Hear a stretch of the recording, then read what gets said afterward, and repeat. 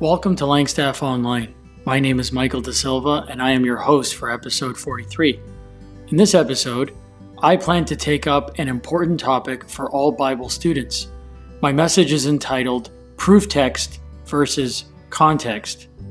If we take the Bible seriously, then we need to take the true meaning of the text seriously. I trust this episode will provide some helpful tools and tips for anyone that desires to understand the scriptures.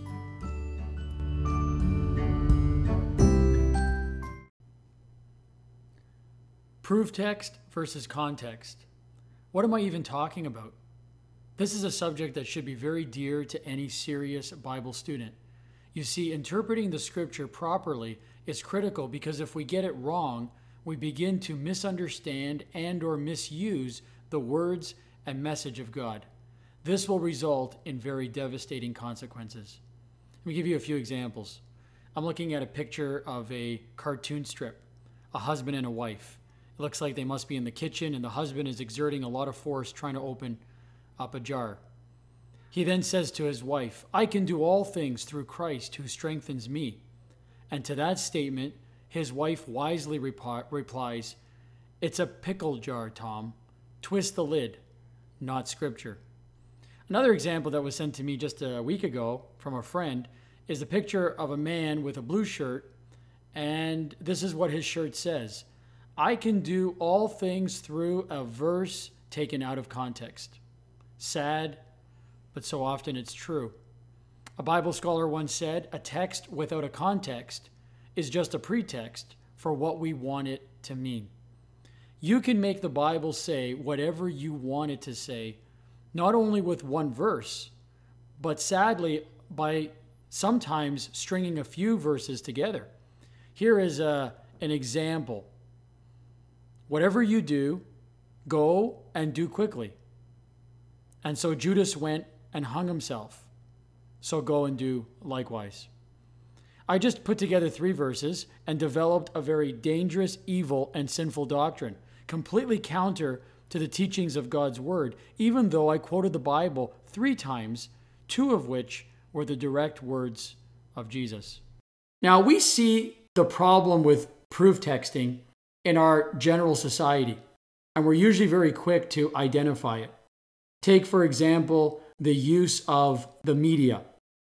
Number of years ago, quite a few years ago now, my grandfather put a big sign outside his lawn. He was very mad at the mayor of the city of Toronto. His sign was so aggressive, and that was my grandfather's style, that it caused the local Toronto news station to come out to his house, film him and his sign, and interview him to figure out why he was so upset about a community building project across the street. And I remember as family members, grandchildren and my uncles and everyone in their home, like we knew the day and the time when the news report was going to happen. And we were all excited to hear what my grandfather was going to say. Now, he was interviewed for like 30 minutes. They asked him a whole slew of questions. But when he finally made it to prime time, he was only famous for about 15 seconds. 30 minutes of an interview was restricted to a man in his broken English saying, "To me, it's not important. To me, it's not important." Now, there was a lot more context to the story. What was not important? What was it that he was so upset about? Why was he making such a statement? None of those things were properly addressed in the media article or in the media presentation because my grandfather, to some degree, was taken out of context. Now, that's a very simple example. If you look at a story today and you read the versions from CNN, Fox News, and NBC, and I would recommend you do that from time to time, it is amazing how the same story is not only just presented from 3 different lenses. I mean, the Word of God has many stories like that. Creation story, Genesis 1 and 2 are recapitulations of each other. You have the books of the Kings and the books of Chronicles, recapitulations of each other, different lenses, different focus. The 4 Gospels, same idea, recapitulations of the life of Jesus through different lens. So that would be fair. But oftentimes the 3 stories sound like 3 different stories from 3 different media sources. And what they're doing is that they are using often quotations and parts of the story out of its context. We don't like that at all, and we shouldn't accept that, especially as Bible students. We should never accept that amongst ourselves when it comes to studying with integrity the Word of God. So let's begin with some definitions. The definition of proof text. What is a proof text?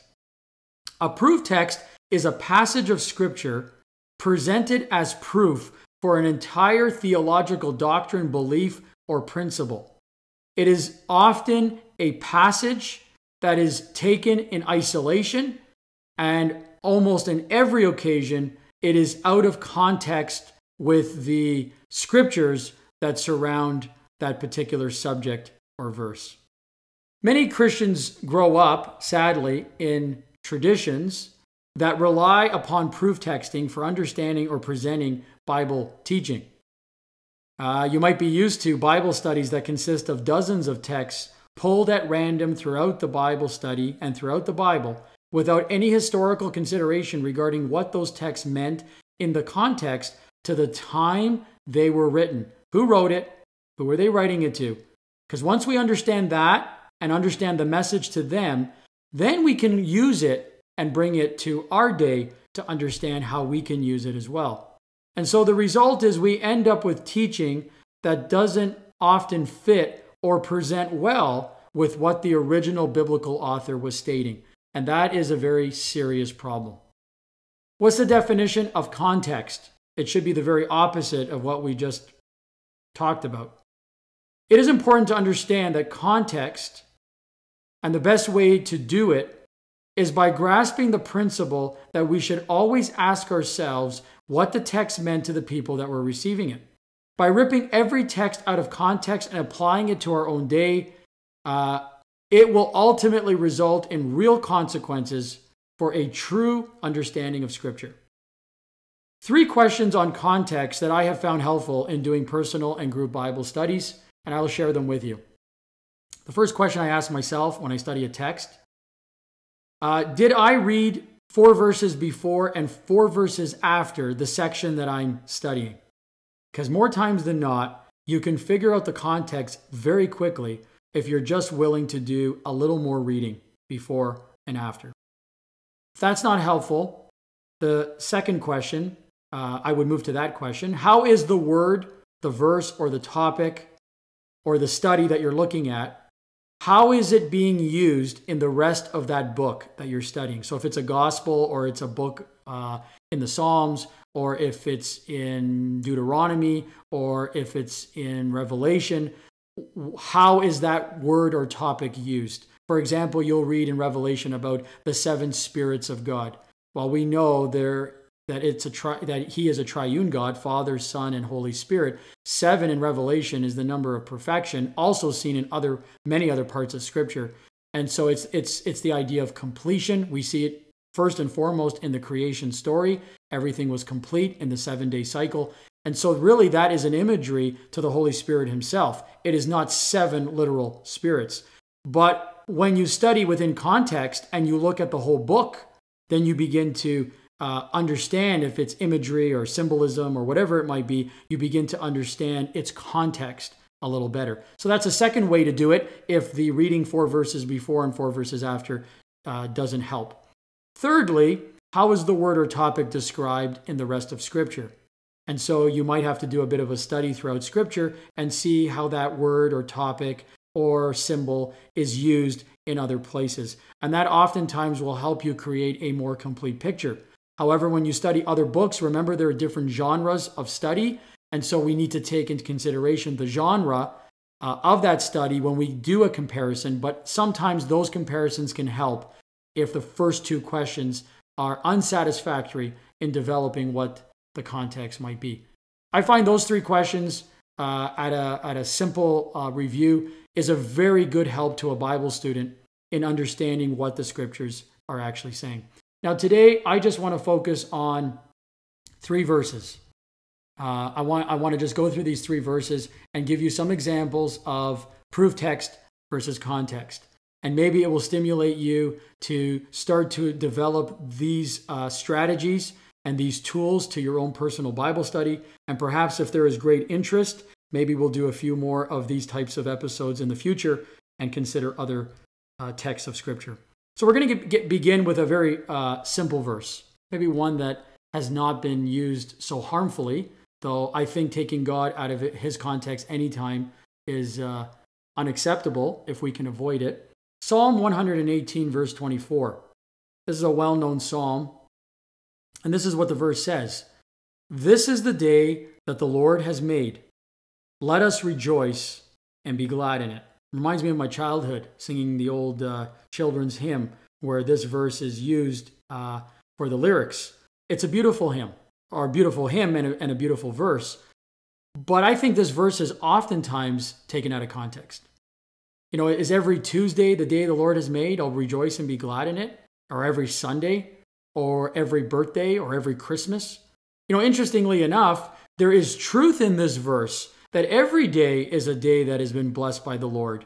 And every day he has made. And we should be people who rejoice. And we should be people who are glad. And we should be people who are happy. But don't use this verse for that purpose.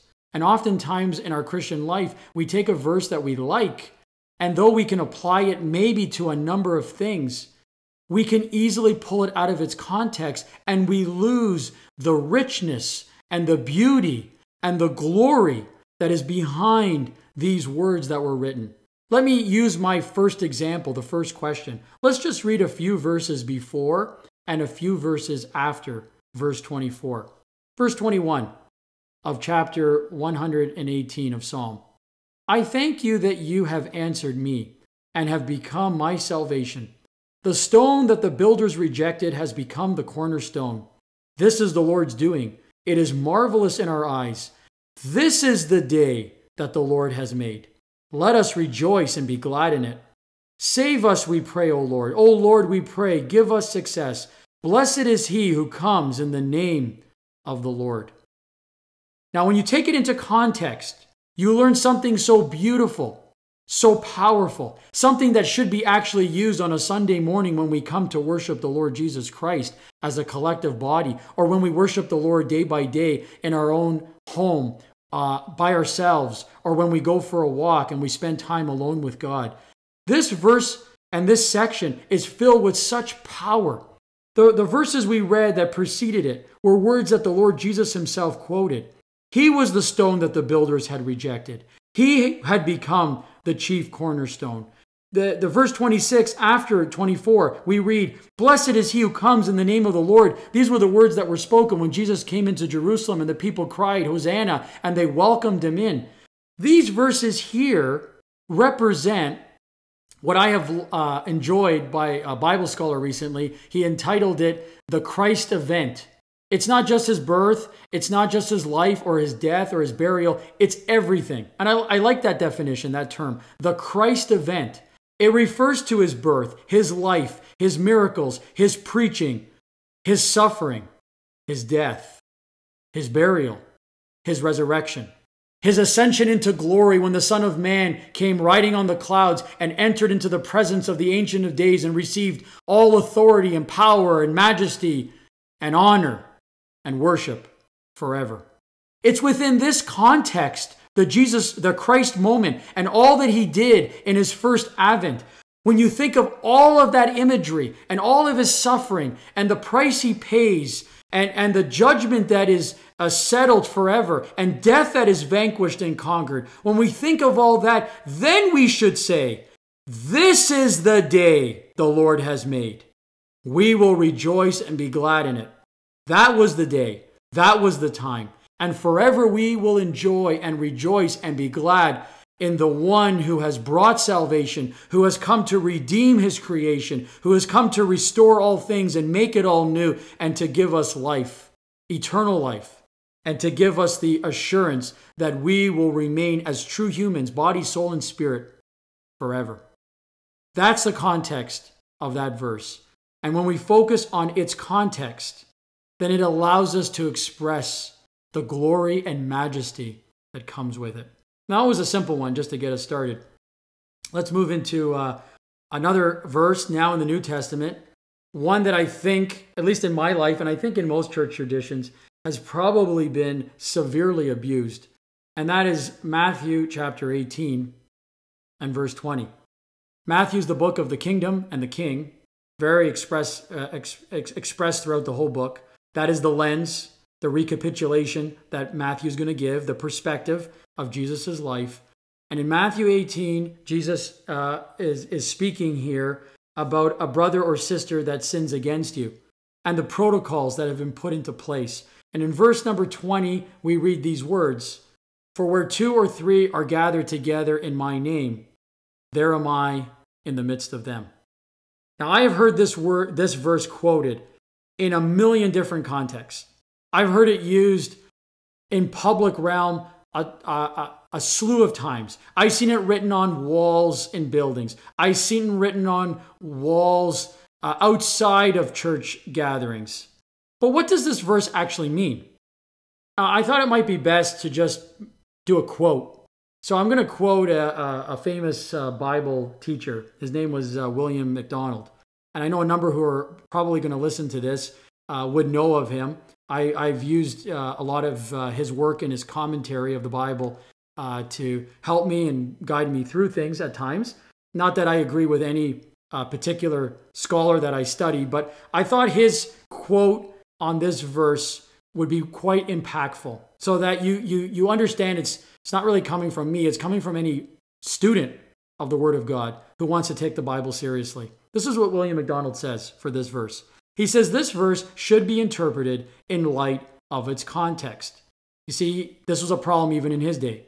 It does not refer primarily to the composition of a New Testament church in its simplest form, nor to a general prayer meeting, but to a meeting where the church seeks the reconciliation of 2 Christians separated by some sin. It may legitimately be applied to all meetings of believers where Christ is the center, but a specific type of meeting is in view here. Now, as I mentioned in the first example in Psalm 118, you can say the Lord has made every day.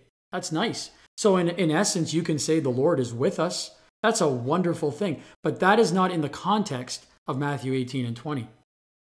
He goes on to write, William MacDonald, he says, to meet, quote unquote, in his name means by his authority, in acknowledgement of all that he is and in obedience to his word. William MacDonald says, no group can claim to be the only ones who meet in his name. If that were so, his presence would be limited to a small segment of his body on earth. Wherever 2 or 3 are gathered in recognition of him as Lord and Savior, he is there in the midst. I think that's actually a very strong and powerful description of Matthew 18 and 20. No one is allowed to take Christ as their exclusive authority where everyone else outside of their local church or their tradition can't take him as their authority.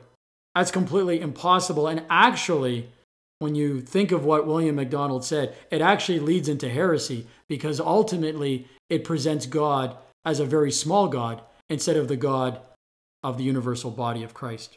So it's important that we remain within the context of Scripture. So we've learned here that the whole section has to do with church discipline. And the second thing we learn that in his name is a representation of his authority. One thing I will add to William MacDonald's comments relates to 2 or 3. Because I've heard a lot of young people over the years, I think older ones as well, probably a bit confused. What does 2 or 3 mean? Is Jesus with me? Am I under his authority when I'm alone? Yes, just one person. Holy Spirit is with me. So I'm not alone. He is with me. So one works. What happens when I get together with my local church and there's about 100 of us if we all show up? Is he there as well? Yes, of course he's there as well. So what did the Lord mean when he said 2 or 3? Well, this is where actually going into those other questions, you begin to get a better picture. 2 or 3, going back to the Old Testament, to the subject of discipline and a judicial trial, which is what this whole section in Matthew 18 is all about. If you go to Deuteronomy, you will read for the first time about 2 or 3 witnesses. And those 2 or 3 witnesses are brought before in a trial. And 2 or 3 witnesses in a Jewish trial were required in order for there to be fairness and hopefully justice. And if those witnesses were lying and collaborating, then their penalty would be severe if they were caught in their sin. Now, when you study through the scripture, you will find many examples of these 2 or 3 witnesses. Think of Abraham, the 3 that came to visit him, and the 2 that ultimately went to Sodom and Gomorrah. They went there as witnesses for judgment that was coming. If you trace through scripture, Naboth, there were witnesses that Jezebel brought forward. They were false witnesses, but multiple witnesses would have been required. In Jesus' trial, though it was done illegally, they brought witnesses. They were false, liars, but they were witnesses just the same. This is the imagery that we have throughout scripture. So when the Lord uses it here, he is using it to say that a person, a man or a woman, a brother or sister, cannot be convicted because of the word of just one person. 2 or 3 witnesses will be required, and he, in a very special sense, his authority will be present there. So if the witnesses are lying, I believe they'll be severely punished. If the person who's caught in sin is not repentive, they ultimately will be severely punished. Like the Ananias and Sapphira story. And there's many examples from my own assembly history of people that some of the believers tell me, even in recent days, of people they knew who were severely disciplined due to something that they had done and their inability or unwillingness to repent of it. So this is serious business. Matthew 18 and this verse 20 is a very, very serious chapter. But let me close with witnesses in Revelation. You get to Revelation and you read of 2 witnesses. And the imagery there is actually quite fascinating and quite powerful. And it ties into the theme of Matthew 18 and of Deuteronomy. You have it in the beginning of the Bible, you have it here in the middle, and you have it at the end. The description in Revelation of the 2 witnesses, one, if you know your Bible stories well, one looks a lot like Moses, and the second one looks a lot like Elijah.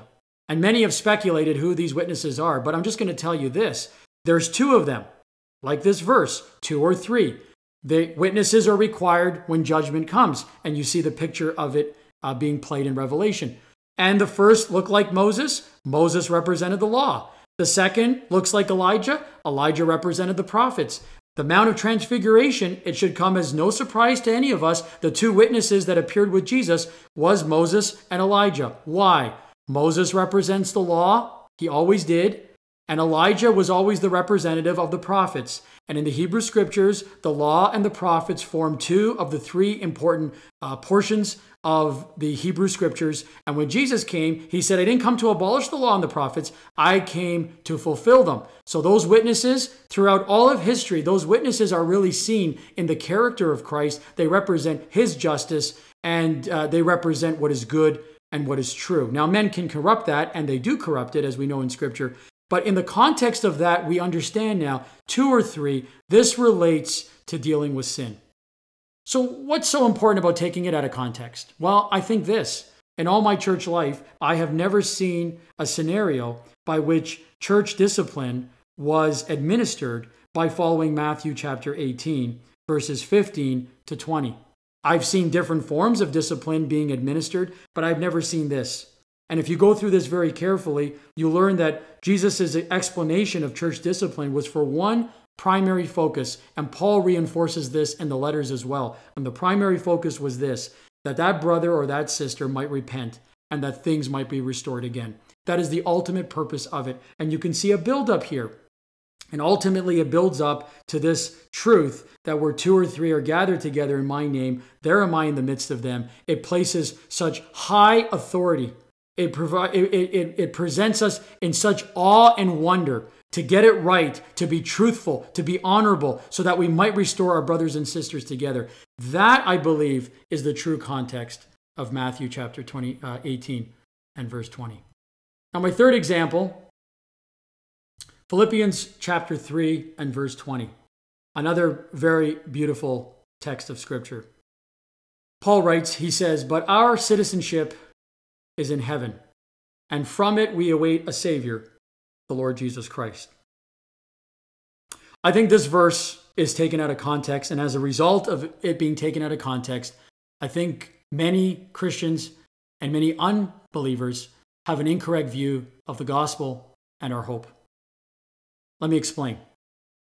In the first century, it was widely taught that we needed to free ourselves from this world, that our bodies were corrupt and decaying, and that the ultimate hope was for our souls to be liberated from these sinful bodies, to be liberated from this chaotic world, and for our souls to be brought to heaven, where we could safely endure the peace and the tranquility of an endless eternity. Now, those words might sound good to you.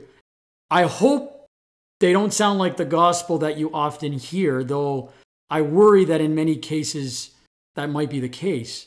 You see, in first century that I just described for you, those words that I just used to describe that theological standpoint of the hope in the future was not from an apostle. It was from Plutarch, a Greek priest in Delphi.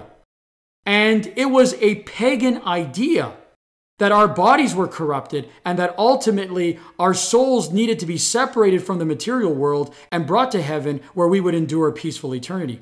I worry that our gospel preaching sounds a lot like that. But the gospel that we preach, that we should preach, the preaching that comes from the gospel of our Lord Jesus Christ and from his apostles, is a message of how one day God, through the death of the Lord Jesus Christ, he has already begun it, and yet it will still be consummated. It is what is now and yet not yet fully seen. And it's this reality that God has come to restore his creation. The blessed hope I have is that one day my body, soul, and spirit will be restored in glory again. I'll be given a new body.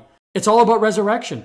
Baptism after you're saved is all about the reminder that I'm dead to Christ and now I live in a new creation. I am already part of a new creation, even though I still live with the effects of sin. It's not fully consummated yet. But that is the blessed hope. The blessed hope is not that I'm going to get sucked up like a straw and get out of this world, as Plutarch was teaching in first century amongst the pagan priests. No, the great imagery and promise in the Word of God in the New Testament is that Jesus is going to return and he's going to make everything right again. And there's going to be a new heaven and a new earth. When you understand that big idea, then you understand the text that Paul is writing here. He's saying our citizenship is in heaven. It doesn't mean I got to get out of here. It means that this world has two kingdoms. It has an earthly kingdom that is filled with corruption and sin that we were rescued from, and it has a second kingdom. Revelation is very clear when John writes to the seven churches. He says that we are a kingdom of priests. And our kingdom is not on the defensive. Our kingdom is on the offense. We were told to go into the whole world and preach the gospel of our Lord Jesus Christ. And so our citizenship is in heaven. That means that's where our kingdom is. That's where our king is. That's where he currently reigns supreme, and he will return to reign in righteousness. But that is the vision that we have. And so that's why Paul says, I don't even have to read the other verses to get the context here. He says, our citizenship is in heaven, and from it, we await a Savior. He doesn't say, and from it, we wait to get out of here. We're waiting for a Savior. If you wait for someone, it means they're coming back. And that person, he says, our Savior is the Lord Jesus Christ. So that is the great promise that we were given. Now, if you study the context of the book, Paul is writing to the Philippian believers. They understand what Paul is saying. You see, for them, they would understand what citizenship was all about. Because Philippian believers and those in Philippi were citizens of Rome. Most of them had fought in the great northern crusades of the Roman Empire, and many of them as soldiers. That's why the Philippian jailer likely could be connected to that. He could have been a soldier in the Roman legions. They ended up receiving property and land. Rome could not fit all of its citizens, all the people that were given citizenship. So as a result of it, many cities across the Roman Empire were given the authority to be Roman. Remember, Rome is just a city. They were given the authority to be Roman citizens, just like the Apostle Paul was. And so with that authority, they were given all the privileges as though they lived in Rome. But they were never to forget, wherever they lived, that they belonged to the citizenship of that great city. And so as a result of it, they were not only to live with all of its privileges as Romans, but they had a responsibility.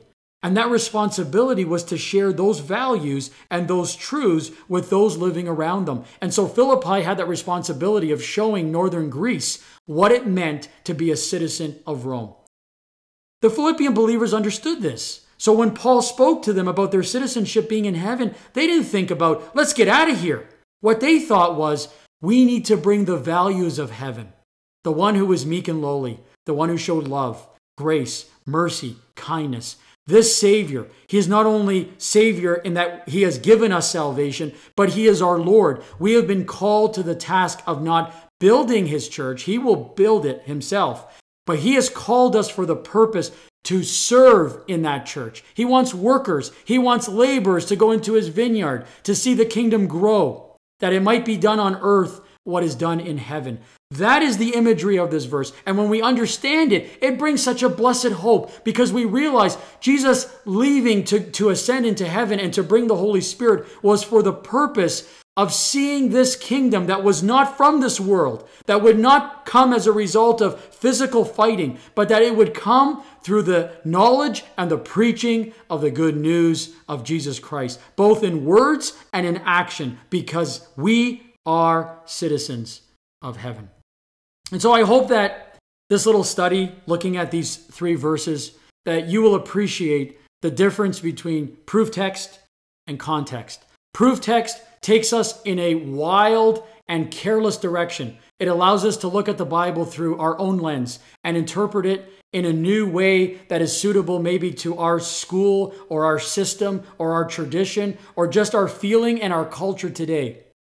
When we put context into the study of God's Word, we get to understand what God was actually saying to those people in that day so that we can apply the same truth in our day so that we can be just as relevant and just as effective in our service for the Lord as they were in theirs. And so I hope that this is a help. I go back to the 3 questions. As you go through the texts and you come across something that is difficult or you've heard of a variety of different interpretations, some texts, it has to do with schools of thought. That's a totally different subject for a different day. But not falling prey to a simple proof text, just taking a verse completely out of context. Remember the 3 questions a Bible student will ask themselves. Number 1, did I read the 4 verses before and the 4 verses after? Because that might help me. Number 2, how is this word or topic used in the rest of the book? Do I understand its context in the way the author wrote it to those who are receiving it? Number 3, if I really have to, what does that word or topic mean when it's described in the rest of Scripture? If you do that, I think it will help you along on your journey to getting the Bible as accurate as you possibly can. Remember, you don't want to take God out of context.